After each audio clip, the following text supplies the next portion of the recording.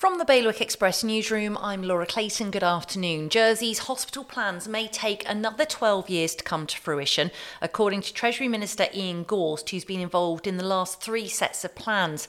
He says he's as frustrated as everyone else.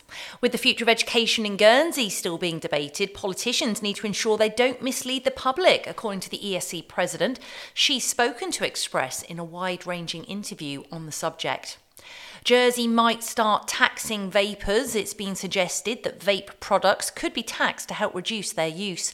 And the final building to go up at Admiral Park has now reached its peak height. The development on Guernsey's east coast should be finished next year.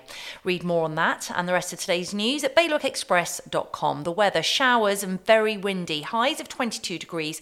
That wind south to southwesterly up to 4-7. High tide is just after 10 p.m. That's the latest from Bailiwick Express.